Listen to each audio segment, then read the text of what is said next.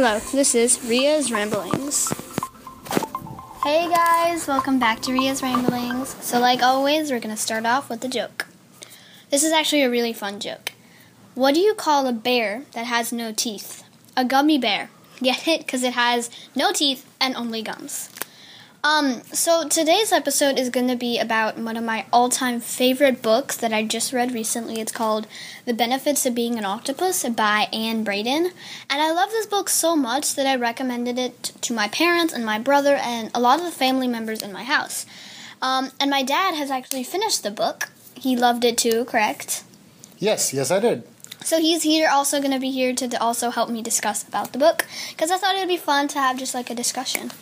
Yeah, so this book, like I said, is called The Benefits of Being an Octopus. Just to start off, I love the title. It's such a creative title that makes you think about, like, what is this book going to be about? And what's your favorite part about this book without spoiling too much? Well, to me, it was a very good look at, some of the challenges that are faced by many kids and children, how they manage to get above their circumstances. So I learned a lot. It opened my eyes to some of the challenges there, and so that's the part that I liked it. And of course, it has its moments of humor. Yeah. There's some knowledge in there. I'm sure you learned some things. Right. Like, have you guys, to me, whenever I open a book or something, or on the back of the book when I'm trying to see what it's about, there's be like those book reviews from all those people who do that for like a living, and there'll be something like, this book makes you think, laugh, and cry. And this was totally a good example of that. It made me think, it definitely made me laugh, and at some points I definitely felt like crying for the main character. Correct? Yeah, no, definitely. It's a beautiful book, and as Ria said, the title mentions an octopus. So there's a lot of references about how Zoe, who's the main character, loves octopuses. Yeah, so octopuses are like a huge reference. So she definitely uses octopuses, like, if I could be an octopus, I would be able to do this, so as that, and I definitely like learned a lot. For instance, one fun fact, as like a younger kid, I would definitely be corrected. Like, I always said octopuses, and they'd be like, no, it's called octopi. But you can actually say octopuses if you want to. That's not incorrect grammar, which is pretty cool, because that means that I have actually been right. Yeah, and the next time you say octopuses and someone tries to correct you, you can say, hey, Miss Anne Braden, in her book, tells me that it's perfectly fine to say octopuses. So now you have someone to back you up with. So that's definitely good. There's also some fun things like, she talks about things like what's called chromatophores. And we're not going to give that away, but you can look it up. Or read the book. Chromatophores are, some things that an octopus has, and they're pretty cool. I mean, these animals are really smart, really cool. But just to clarify, right, I mean, the book is not a biology textbook. No, it is not. It's definitely not a science book. It's not, a documentary about octopuses. Nope. But it's a great way to connect Zoe's feelings and what she does in her life with some of the characteristics of the octopuses. Yeah. So, we'll probably move away from octopuses now. Yeah, otherwise for sure. You think it's just like a non-fiction book about octopuses. It's not. So for those of you wondering what the book is about, without spoiling too much, I do want to say it is about a young girl, like my dad said. She's, 11, 12. Her name is Zoe. And how she faces poverty because she comes from a poor family. Their home is an RV, so they live in an RV in an RV park. And how she's really quiet at school, but she joins the debate team out of force, and how it opens her eyes to many different things. How her mom's boyfriend and a whole lot of different things, and also how she takes care of her siblings a lot, but is very underappreciated. And so just sort of how she battles life, and it's such a cool book to read. It's an emotional roller coaster, but like at the end, I remember reading, like, my eyes were just reading so fast, so much faster, because I wanted to see what would happen. But yeah, anything else? I mean, So one thing, I know Ria loved the book so much. She read for hours at end. She really wanted to finish it because it's a really well written book. One thing I really liked was the character of a teacher that Zoe has, and it shows the important role that teachers play in these students' lives.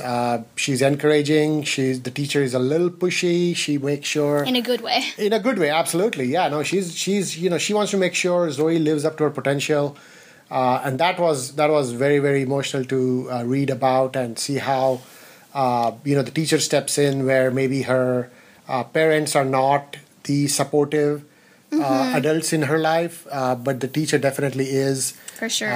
And that was a great testament to a lot of the teachers who are doing something similar with their students around the country, especially with schools being out for a lot of few months because of COVID-19, and teachers having to check in with their students and see how they're doing.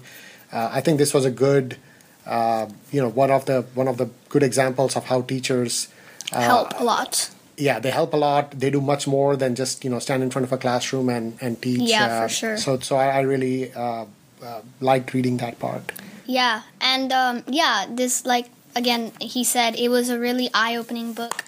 There are a lot of very important matters mentioned in this book, and it really makes you think. Like, a couple days after you read the book, you'll still be thinking about this book, which is in a good way.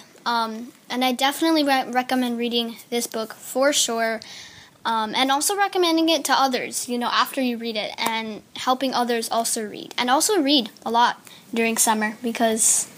Yeah, no, definitely. It's a nice read. It's not a totally fun read, but it's going to make you think. It'll make you, appreciate the things that you have. And Ria, how did you find this book? Yeah, so I've read this book called Out of My Mind, which I also did an episode on, and pretty sure by the same author, Blended. And so my mom had actually searched up, like, if you like this book, what would you read? So this book is a little bit more heavy compared to those books, but it is definitely similar, and we found it at our library. We put it on hold, and then we got it. So definitely search it up at your library or any, like, online books or anywhere that you can read this book. If you want to, I definitely say read it and enjoy it and recommend it. Yeah, shout out to our Plano Public Library. Yeah. For having a great collection of books and having a great process for safely checking out books to read over the summer. We've been reading a lot. I've read more books in the last 3 months than I did in the previous 3 years. Yeah. So really appreciate all the work that the library has been doing. Yeah, it given us a lot of books to read and stuff to do while we're bored, and it gave us this book. So that's a lot of good stuff. And so yeah, and like I said, I've been reading a lot during the summer, and this is actually my last week of summer break. Next week, Wednesday, I will be starting online school once again, 5th grade. I'm excited. I'm definitely excited to see how they're going to do online school differently in this semester or in the next 6 to 4 weeks rather than the last semester. But yeah, I'm definitely excited to have something to do a little bit. So I'm just trying to enjoy my summer break. And if you guys have school starting soon, or even if you don't, tell me how your school is going to be like. You guys can email me all that at riaramblings@gmail.com. I love hearing from you whenever you email me. It always makes my day. And another thing to mention recently, or today actually, there's an Indian holiday called Raksha Bandhan, and it is a holiday for brothers and sisters. So that's, just wanted to share that with you about our culture. Yeah, it's a festival where a sister ties a thread on her brother's wrist. Yeah. And, for best wishes and praise for his well-being. Future. Yeah, for future. So yeah, so yesterday we did that with my brother. So yeah, so that's it for this episode. Yeah, and we talked about an amazing book and a little bit about school. Hope you enjoyed, and remember, equal pay. Equal pay! Woo!